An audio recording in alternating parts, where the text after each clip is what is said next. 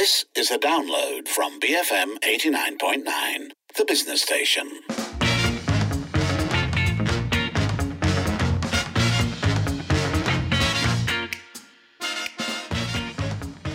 It is 7:13 and you're listening to the evening edition with Lynn and Sharmila. And now for some welcome news.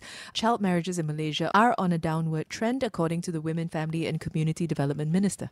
So this was from a parliamentary written reply from Datuk Sri Rina Harun. She cited data from the Statistics Department, and amongst that data, child marriages decreased from 1,856 in 2018 to 1,459 in 2019, and then dropped further to 1,124 in 2020. She didn't share data on the number of child marriages last year, and also she didn't state whether the pandemic and imposed restrictions might have factored into that drop in 2020.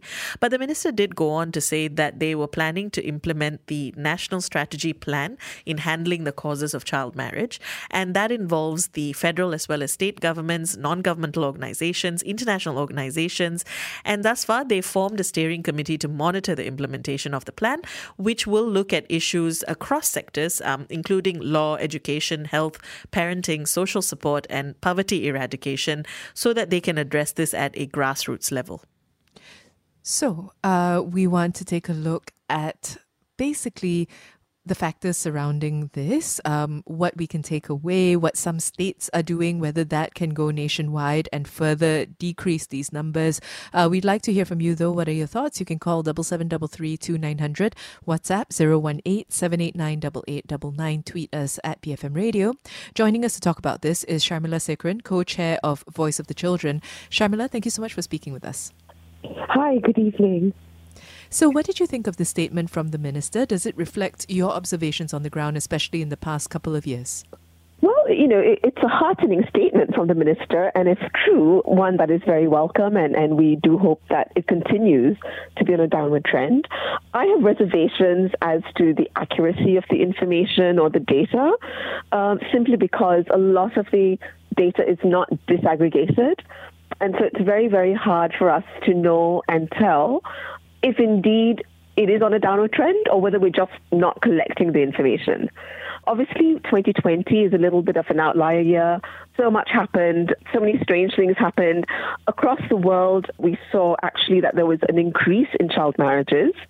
So the fact that Malaysia is reporting a decrease is a little bit odd. We need to ask whether we actually picked up all the data, given the various movement control orders and, lack of access. By parents, by children, by the various parties, and also by NGOs into the various communities where we know there are higher rates of child marriages. And that's where a lot of our data and word on the ground comes up from. So, it will be interesting to see what the results or the reports for data on 2021 and indeed this year are, and if indeed it is on a true downward trend or whether we're just not picking data up. So if we go by the fact that the numbers from 2018 to 2020 show a decrease, what do you think is behind this? Well, hopefully there has been a lot more knowledge and awareness in the communities by people. There's been a lot of talk, a lot of campaigns around child marriages. We had those two very, very big cases of very young children getting married to very old people, older men, and all the activity and campaigning that went on around that. I'm hoping that, and also there's been a lot of work done on the ground by various communities, by civil society organizations, kind of raising awareness. So hopefully there's been some of that, as well as the National Action Plan, which was launched 2 years ago, January 2020, the strategy plan to basically reduce the causes of child marriage. So on that plan then, what can you tell us about it in its current form? Has it seen many changes since its original draft? That's a really good question. None of the civil society organizations have been called in or are aware of any programs around the strategy that was initially launched. Obviously, it was drafted under the Pakatan government and handed over to the Perikatan and the successive changes in government. And, one of the real tragedies of this whole thing is that civil society have not been engaged or involved in any of this. And, they are key partners in reducing child marriages and the causes of child marriage. So when you don't engage with key players, one wonders who they are actually engaging with and whether those people actually know and understand what needs to be done to bring about a change in terms of reducing how to handle it and to reduce the child marriages and the causes that lead to child marriage. But to be honest, I don't know of any changes. None of us have been engaged or brought into it. We understand that they are implementing the strategy plan, but how it's being implemented, what is happening on the ground, how the minister and that ministry, of Women, Family, Community Development is working with other ministries, other stakeholders, other departments, we don't know. And that is really, really important. One of the things that has really come out from the pandemic, not just from Malaysia, the world over, is the fact that we do need partners. We need to partner with people, and we need to partner with people who know how to implement effectively and efficiently for us to be able to address the issues. And if that's not happening, then one really has to question how the rollout is happening. So, as you mentioned, this was originally a 5-year plan, and until very recently, there wasn't even any indication if it had been implemented. How do we account for that lost time in meeting the goals of the plan? Well, you see, this is it, you're absolutely right. And of course, the pandemic has kind of scuttled a lot of things because of the lockdowns and focus has been moved to kind of like more immediate concerns and, more humanitarian concerns like ensuring food reaches harder hit communities, things like that. And also the whole, the fact that the education system shut down, children went online, a lot of them were not able to access education online. So, there were a lot of other issues that came up over the last 2 years that has perhaps taken away the focus from the implementation of the National Strategy Plan. But work has to be done in terms of assessing the rollout of the plan because there was a plan, there were certain targets, there has been perhaps an expansion of that time in terms of achieving targets, but there are other considerations that need or would have had to come into play. For example, the fact that children were not receiving proper education for 2 years or able to access education for 2 years. And that needs to be worked into the plan, and perhaps there needs to be a revision of it, none of which we have seen or heard anything about. So, I'm really grateful for this. The information of the plan is in play, that it's being implemented. And I really hope that the minister will come forth and share with us what assessment and evaluation of the plan has been undertaken and where the changes are or stretching of time, things like that, for us to be able to know and understand how the rollout is happening and moving forward is going to happen and is going to be achieved. It was a 5-year plan. 2025 was going to be a year of assessment. Even if it goes to 27 or whatever, we need to know so that we're able to then put in the necessary blocks to be able to assess, monitor, and basically catch the children who may fall through the gaps. So recently, Kedah increased its minimum age for women to marry to 18, which is a shift from their stance back in 2019 when they were one of 7 states disagreeing with the legal amendment of the minimum age for marriage. What do you think was behind this shift? Honestly, I don't know. I know there's been a lot of lobbying. Kedah is not the only state that was against it, but I do know that other states are also looking at what they can do. I would like to think that there has been a lot of work being done through the national plan, a strategy plan, to reach out, because this is not just a federal issue, in particular for Muslims and other communities. It is a state issue. It is a local community issue. So I'm really hoping that there has been work being done behind the scenes to reach out to the state exco, to the state exco members, to the sultans, to basically engage with them and raise their awareness on these issues.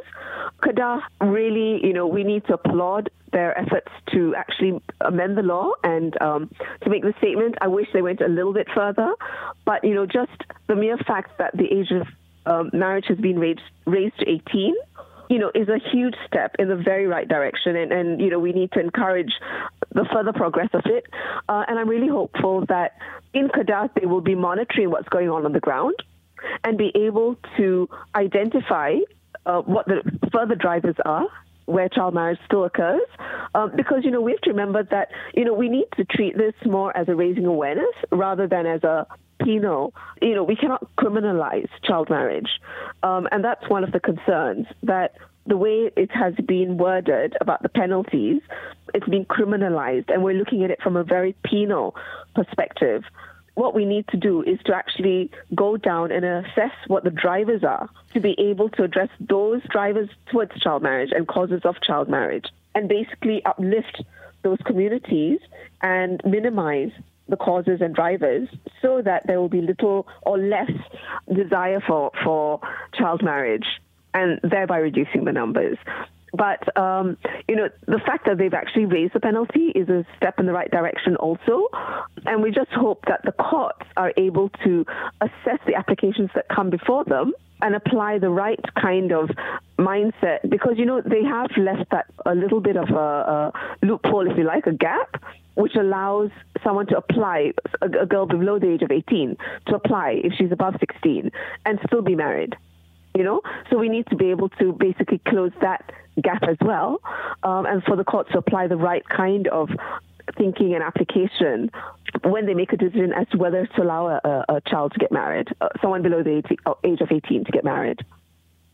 Do you think Kedah's move will encourage other states to follow suit? What will it take to enforce this nationwide? I do know that there are other states that are looking at it, that are seriously considering this. So kudos to Kedah. It's a real feather in the cap that they've done this. And yes, I'm hopeful that other states will also see that, no one loses from this move. They have everything to gain. The child gains from this move. The state will gain from this move. And no one loses. So I'm hoping that kind of research and they actually do spend time and money, a little bit of money, into gathering this information to actually show that they can uplift a state and the state's finances, economic power, by certain moves, and this being one of them. And I'm hoping that other states will learn from this and move in the right direction. But certainly I do know, I'm aware of a couple of other states that are looking at this and that debate is happening.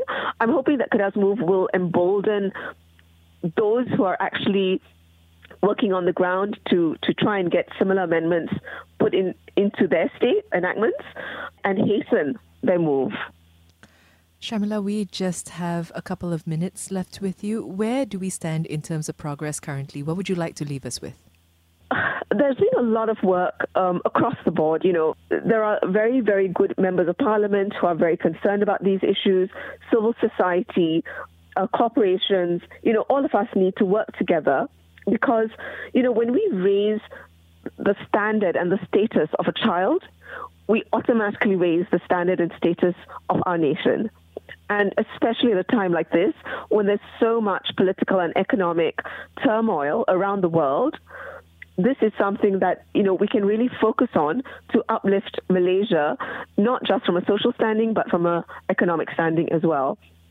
So, I really think that a lot of people are working together, and we need the government, whichever government is in power, it doesn't matter. We need the government to engage with all sectors of society. Do not exclude civil society just because you think they are loudmouths.